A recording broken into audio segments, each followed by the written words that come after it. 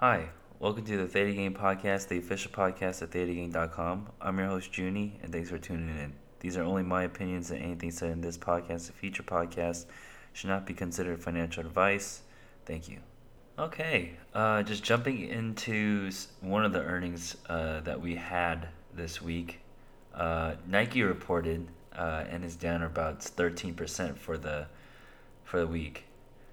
This is due to what I see on the internet due to supply chains, but then also just having too much inventory. So Nike understood that they had a lot of supply chain issues, and what they did was they ordered a bunch of things at one time, and those bunch of things came in too quickly. And at that same time, when everyone was worried about supply chains, inflation became a bigger deal, and therefore the consumer spending went down, and now they're stuck with all this inventory. Um, on top of that, in line with other companies that do business overseas, the dollar being stronger will impact revenue brought in from outside the United States. And some companies have 30% to 60% of the revenue coming from outside the United States. How that works is when the dollar gets strong, you would think that that's like good for like American businesses. And while that might be true for those that like maybe solely operate in the United States, international companies like Nike that's far reaching, have a huge moat. What they do is like say for example your one of your biggest markets might be in China. You sell shoes in China, and then when you want to like reap your profits or reap your rewards, you have to convert that back to the dollar, or in this case, the strong dollar. So you spend whatever the currency is in China, and you have to convert it to the now stronger dollar. You're now getting less dollars for that other currency. So you're seeing some of that offset some of the profits from outside the country, and that's not exclusive to only Nike. So this is going to put a lot of pressure on a lot of companies that will be reporting within maybe I don't know like these next 2 months. This seems to be like a very consistent um, focal point for a lot of articles I've been reading just about earnings and such. But it makes sense.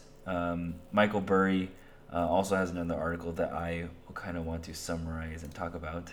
But before talking about that specific article, I do want to talk about how Michael Burry did mention that we're going to start seeing multiple shrink, um, aka like the premium that we pay for future growth of the company.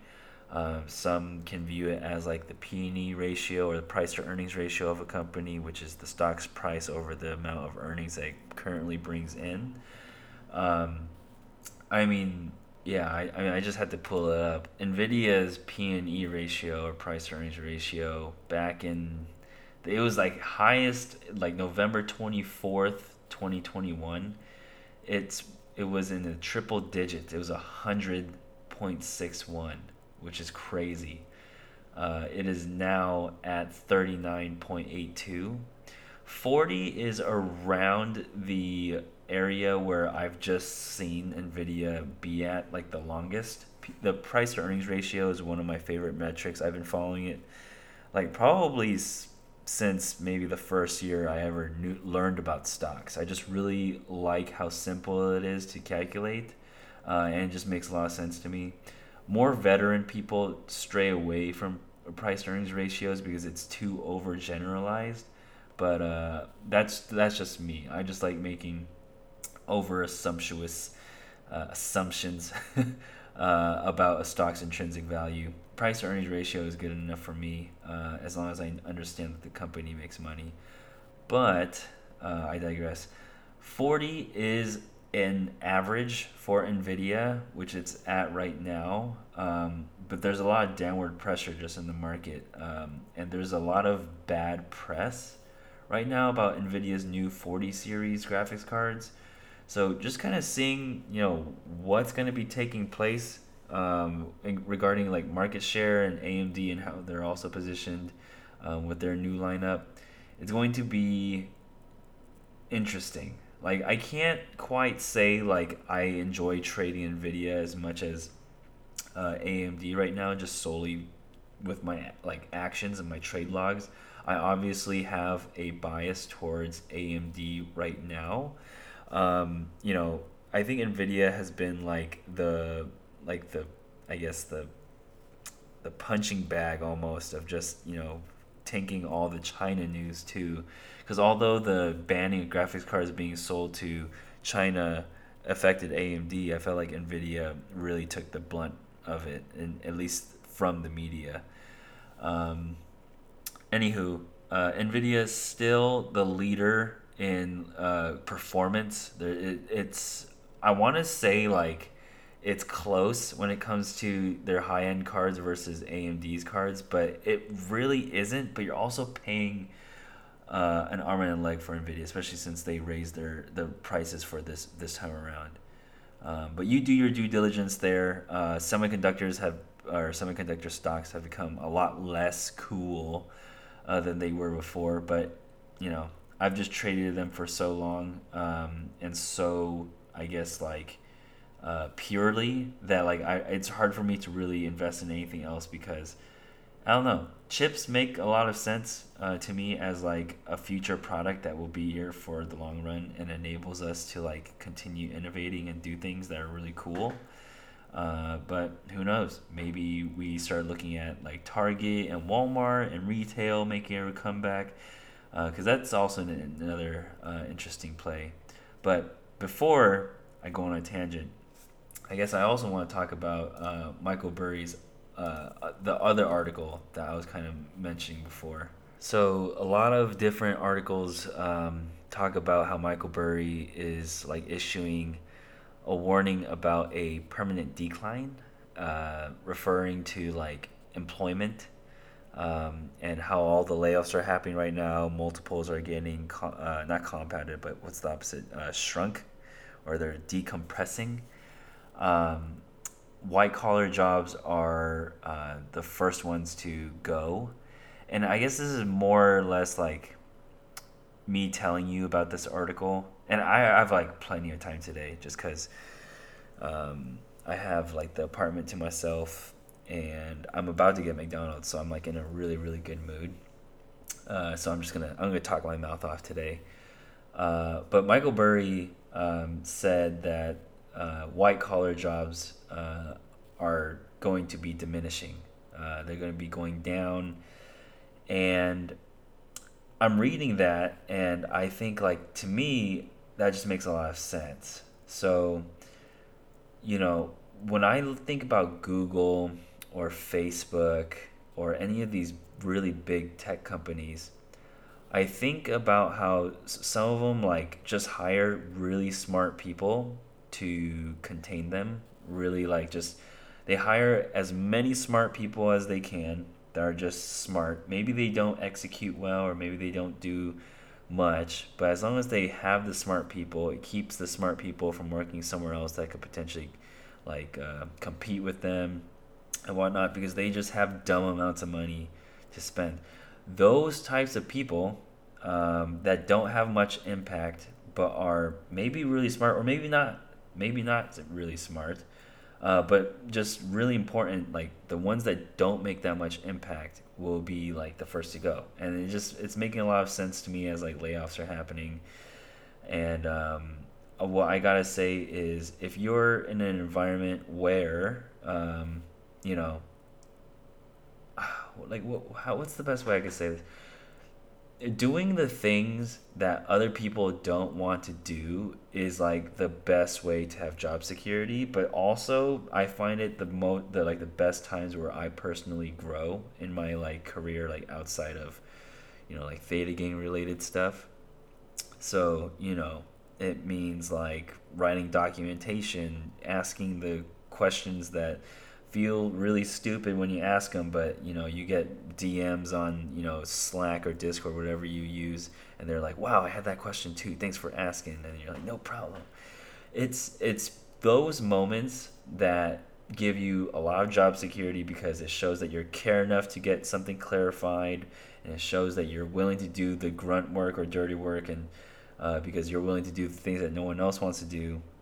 Those two things probably are going to be my saving grace for whatever happens. I have no clue where the economy is going. They're like, this is definitely different than, say, like the COVID crash where I thought the world was ending. I don't think the world is ending now, but like hearing about layoffs and all of these things happen to people that are so close to me is affecting me differently than it has like ever. Because in '08, all my friends were in high school, middle school. I think I was in middle school. No, I was in high school for sure. Yeah, I mean, point is they didn't have jobs, so I couldn't be like, oh, yeah, you lost a job or blah blah blah, or she lost this. It didn't really affect me, but now as we're going downwards, I feel it. It's like I feel bad, and I just would love to pass on some words of wisdom to those that are listening right now because you're giving me time out of your day, and I'd hope that I leave some lasting impression as you get out of your car and then you go into your workday. Is don't be afraid to do the stuff that no one else wants to do, and always ask the stupid questions because it's not gonna make you look like you're stupid. Like just straight up, it's gonna show that you care enough to ask to get clarity and you want to do it right, so you just ask anyway. Because I've managed teams plenty before, and I've never thought like, oh man, why is this person asking this question? It's so obvious or it's so simple. I always pay particular attention to like, wow, okay, they actually care enough. They're not just like camera off, mic is muted, and they just like peace out. They're like genuinely interested. It stands out. Um, but then I can also hear people, listening to this saying like, oh man, well, if you think, doing the stuff that no one else wants to do is going to get you a promotion, then, blah, blah, blah, blah, this, or you should, or maybe you're not so cynical, but you say like, oh, you should have time for yourself and make sure you're not overstressed and don't do things that are too out of your way. And I fully agree with that actually. But these days, especially if you work from home, I think it's really easy to like just do the bare minimum, which is okay, but like there is some urgency that should be had if you're like trying to still grow within your career. I don't know. This is just kind of the stuff that I've been kind of battling with. Is that I feel like in my last job, I got to a point where I was kind of doing the not bare minimum, but I'm usually like a really hard like worker. But I found myself not being that hard worker that I was near the tail end of my employment there. But now I'm in a new place and I'm just thinking like, whoa, man, I am deep in the trenches again. I'm going at it. I'm learning so much. And I can just only feel like grateful that I am in a place that I really like being at. I love the people. I love the stuff that I'm working on. My managers are great. I feel like my work-life balance is awesome. And yeah, it's weird.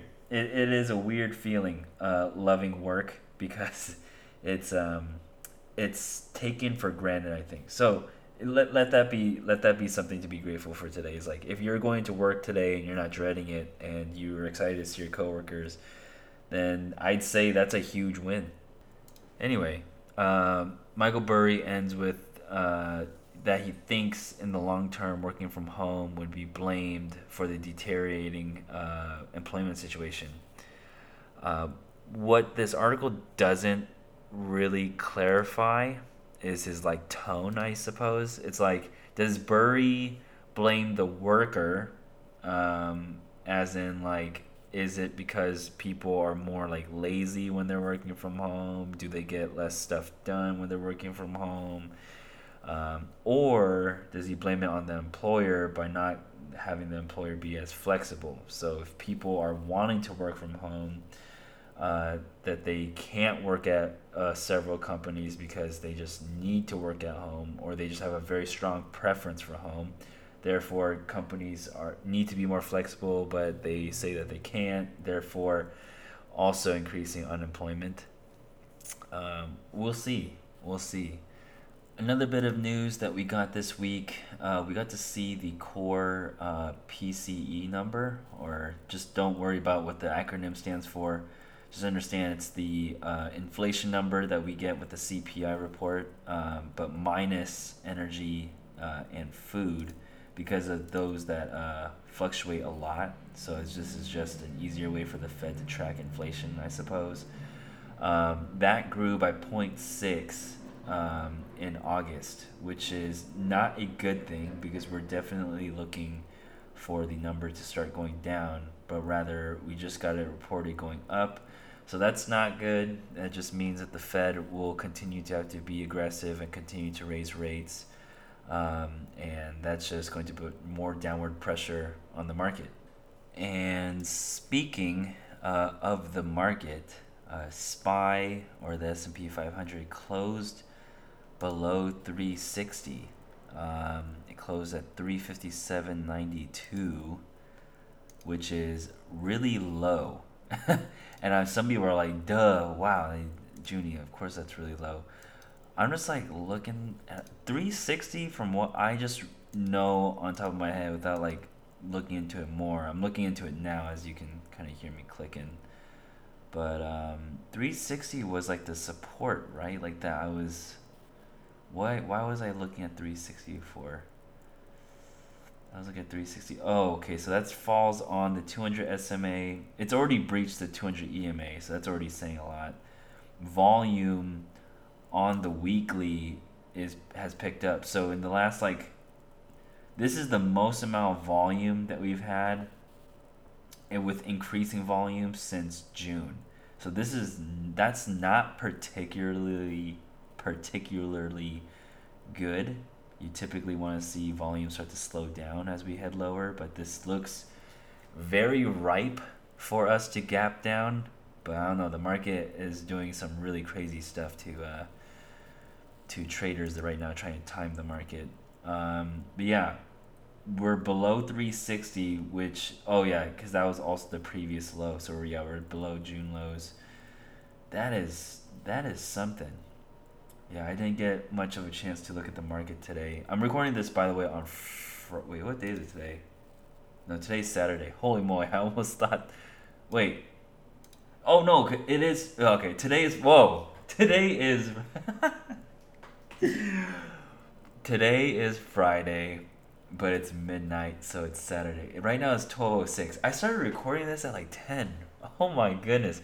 I do so many takes because I just go on so many random tangents that I would normally keep in at like the end of the episode, but it's not for the main stuff. Anyway, yeah, SPY closing down below 360. That's not usually a good thing. We haven't seen that since June. 350 looks like where there was previous resistance with like a triple top. Yeah. And then looking at QQQ is at 267. That is nuts. But the pre-COVID high is 236. So that's not bad. Or like 237. That's not bad at all. SPY's or S&P's pre-COVID high is 338. So we're not all too far away from pre-COVID highs. I mean, really, it's really hard to argue just negating all that liquidity we injected, all that growth we had over the 2 years, and all the different fields that used to never matter. But now that everyone has computers now that care about computers, need to eventually upgrade their computer, which is like a whole new audience of consumers. It's just like that type of thinking that kind of gets you into it. Like maybe people didn't shop at Costco before, but now there's like 2 years of growth for Costco that we're just gonna totally discount.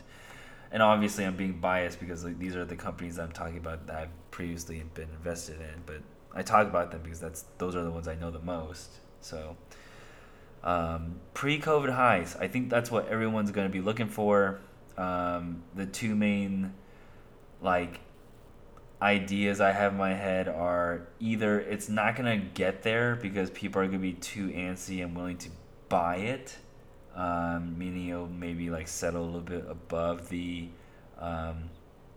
pre-COVID high, or because everyone's expecting, and this is where the Ooga Booga comes in, or maybe it's because everyone's expecting everyone to just buy from the pre-COVID high, or when it eventually gets down there again, that maybe it even dips lower than that by a good margin, and then that becomes like some sort of like bull trap.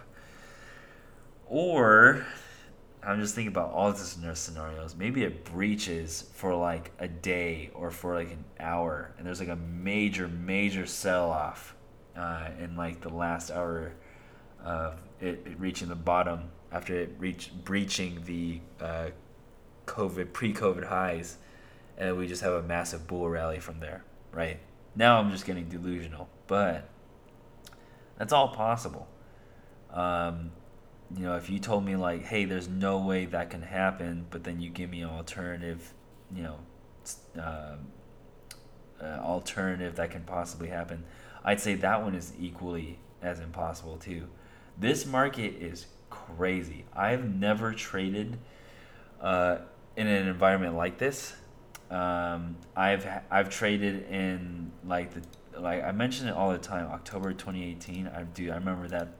I remember that being crazy, but I don't remember it lasting this long though.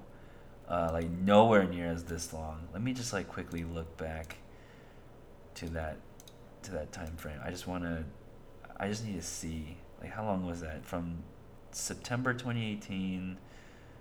Yeah, September to December. That's like 3 months. This has lasted like 3 times longer than that. So yeah, this definitely is like the longest bear market I've ever taken part of. But it's fun. I'm learning a lot. I'm learning that patience really is key. I'm definitely also, for those that don't know, if you go to thetagang.com /Junie, you would already know that I have AMD shares with a covered call on it. Or maybe you wouldn't know that I have specifically a covered call, but you would know that I have 100 shares. I put a little note there that AMD defended the 66 price pretty well, like 3 times. And so I went in, and then I did an immediate buy right, which is like buying the shares and immediately selling the covered call. And that has been working out pretty well for me so far. One of the main points in chat that we've been like kind of discussing on the Twitch stream is why you would buy the shares and then immediately sell the covered call versus selling the cash secured put. Like for example, because of my buy right that I did, or aka buying the shares and selling the covered call, I could immediately take the profit on the covered call and then roll that down, or buy or aka sell another one. Sorry, didn't mean to use the word buy, but rather just sell or write another one. Whereas if I just wrote a cash secured put, especially one out the money, I would just be red on the trade and I would be stuck. So I would just be at the whim of the market, watching it go down, and then becoming more and more red. Whereas if I just continue to sell covered calls, I can close the covered call for a green and then sell another covered call, or do other cool things where I'm buying another 100 shares and then selling another, like 2 covered calls at the same time. And people will mention like, why don't you just sell the cash secured put, like the out the money cash secured put? I usually rebuttal with like, you receive more premium by selling the covered call right now at the money than you do selling the out the money put. I do also think that that's probably true in a lot of instances in time. I don't want to say that's always the case, just in case if there's some like rogue event. But in most cases, you're going to receive, especially when it comes to selling options, you're going to receive more premium for something at the money. if you sell a cash secured put at the money, you receive a good amount of premium. The thing is, it's inflexible. Like, if you want to exit that trade for a red, you literally just lose, and you lose your money, you've realized your losses, and that's it. The other way, if you buy your shares, write the covered call, and then the stock goes down, you can close your covered call for green and then rotate those or roll those or whatever you want to do with those, aka close them and then open up new ones, aka taking profits and then opening up new ones to make more profits on. Now, in a environment or a macro environment or a stock market that is going down, that we suspect to go down, I would love to cap my profits in exchange for more protection, right? Like, I'm not trying to like finesse the bottom. I don't need to catch the cash secured put premium right at the bottom and have the market bounce and I make a 50% trigger trade or something like that. I'm not looking for those trades right now. I'm looking for a good entry that I feel very confident in, that I know that I'll be getting a really great deal on. So therefore, I'll buy the shares outright. I'll sell an at the money covered call because it gives me a good chunk of change. Like, for example, the original covered call that I wrote. Let me just, this is real data. I got $296 for running a covered call for 7 days, and that was awesome. And then I made $200 on that one because I sold it back for $96, and then capitalized on getting realizing $200 on that trade. And then I just opened another one for $258, and then maybe exit this one at 50% or whatever. But anyway, me getting a large chunk of premium caps my gains because, again, a covered call, you sell it and you promise to sell it if it reaches that strike price. If I receive $296 for running a covered call, that means the stock, or for an at the money covered call, it means the stock could go up $2.96, and then anything over that I won't make money on, but I can make up to $296. What I don't think people realize when they're asking themselves if they want to, sell a covered call or sell a cash secured put, right now is not the time to make the most amount of money possible.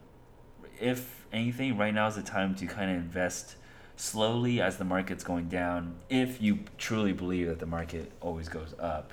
We all like those tweets, but right now is a time where you really want to be confident with your entries. You want good entries. You want to be able to collect as much premium as you can in a safe, in the safest way that you can. And I just don't think there's a better way to collect premium safer than covered calls. I would gladly cap my gains at $296 if it meant that if the trade continued to go down, I would make $296 at least on that part of the trade, rather than risking myself being stuck in a trade for an undisclosed period of time for whatever the date to expiration is on a cash secured put. Anyway, these are just my opinions and my preferences. I think that there's probably more than a handful of people that are making cash secured puts work out for them somehow. It's a tricky thing to do, and I don't know. I just rather collect more premium up front and have my entries be better at the cost of capping my gains, because I'm not interested in making the most amount of gains possible. But anyway.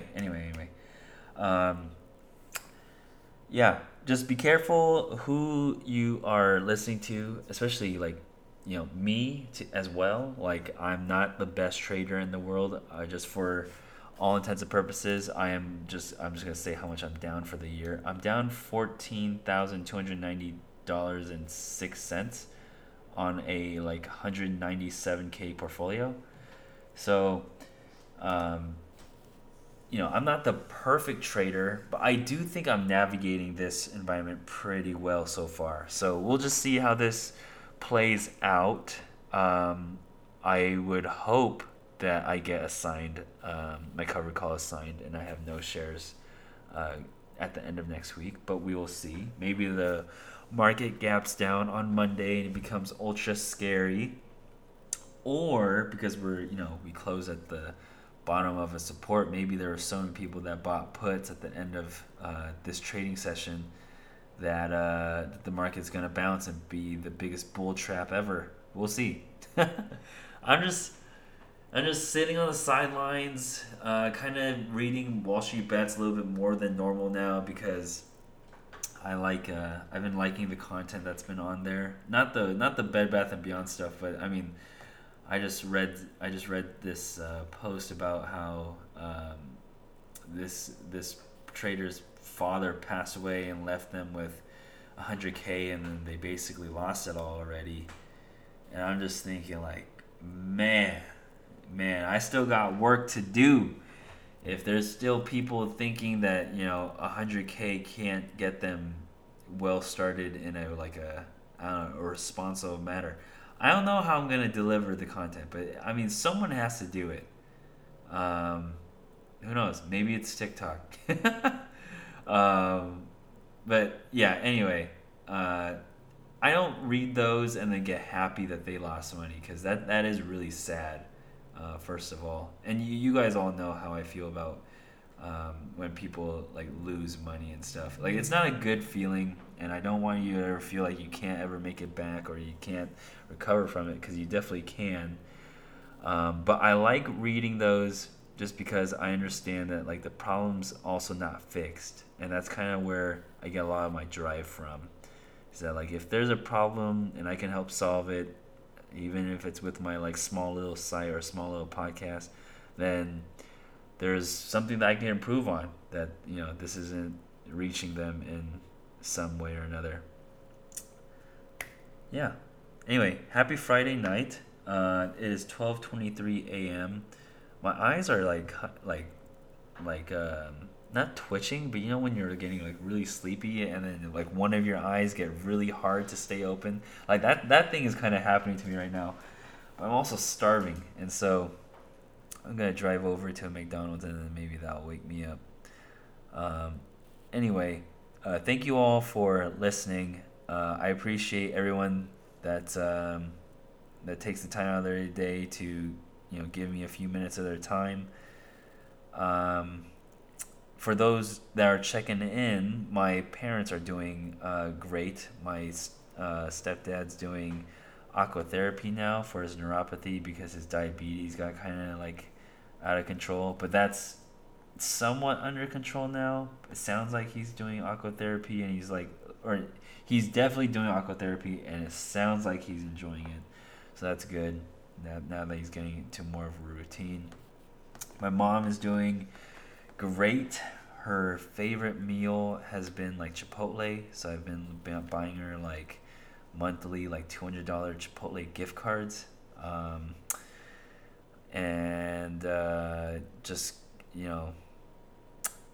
I don't know, like I feel good because I'm like responsible with my money. I like pay all my debt, and so like when I get chances to like pay back people for the things that they've done for me, whether it be like a dinner, lunch, or like taking care of my parents, like I don't know, the fact that I can just do stuff like that for my parents, and then also I don't know, like buy my mom face masks when she needs them. What else? Like skincare stuff. Um, Maybe for my stepdad, it's like Packers gear or Green Bay Packers gear and stuff. It's a blessing of how everything turned out. And dude, if you asked me like what I thought my life would be like at this age right now, it is when I was like in college, I would have never guessed this. I feel so lucky to just be able to do the things I do, work from home, work on something that I really like to do, be like pretty okay at the thing that I like to do, like coding. I don't say that like I'm really good, but I like to think that I'm like pretty decent. the hobbies that I've picked up and the things that keep me out of trouble. But oh man, like it's nice. Life is nice. Despite all the news that's in the media and all the stuff that has happened to like me, my mental, my physical, but also like my parents and all that stuff. I don't know. Like you all or most of you have listened, to my podcast where sometimes I feel super happy and I'm all the way up in the sky, and sometimes I'm really not feeling it.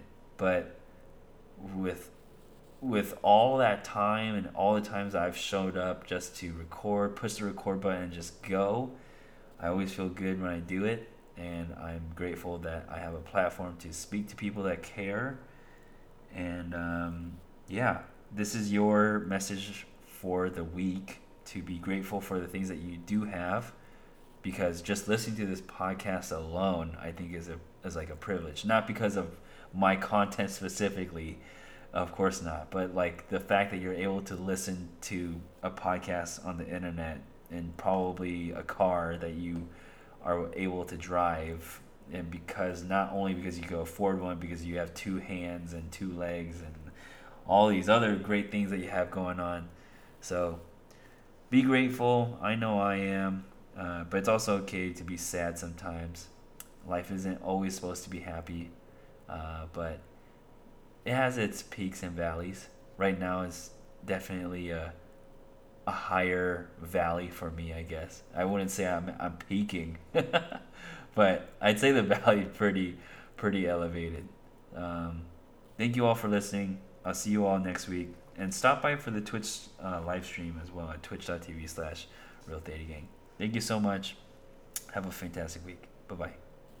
This episode is brought to you by my patrons. I want to say thank you to AG, Arfman, Avrilian, Beans J. Kim, Can't Make Money, IRL, Chicken Dinner, Empty Cans, Fancy Wolf, Froggy Fresh Trades, Grandpa 95, Jay-Z and Kaput, Lazy Reservist, Leo Jetson, Lord Skeletor, Maestro XC, Maltman 1856, McFly, M. Hayden, MacD, Mitch 87, Mods, Mr. Integrity, Mr. Sneezy, Pastor Bedtime, Pocket Change, Rooster, Rustier, Seneca, Shifty, Slow Motion, Statistically Random Symmetrics, The Jester, Theta Ray, Upstream Puddle, Vlad TC, and Insis 88. Thank you so much, and bye-bye.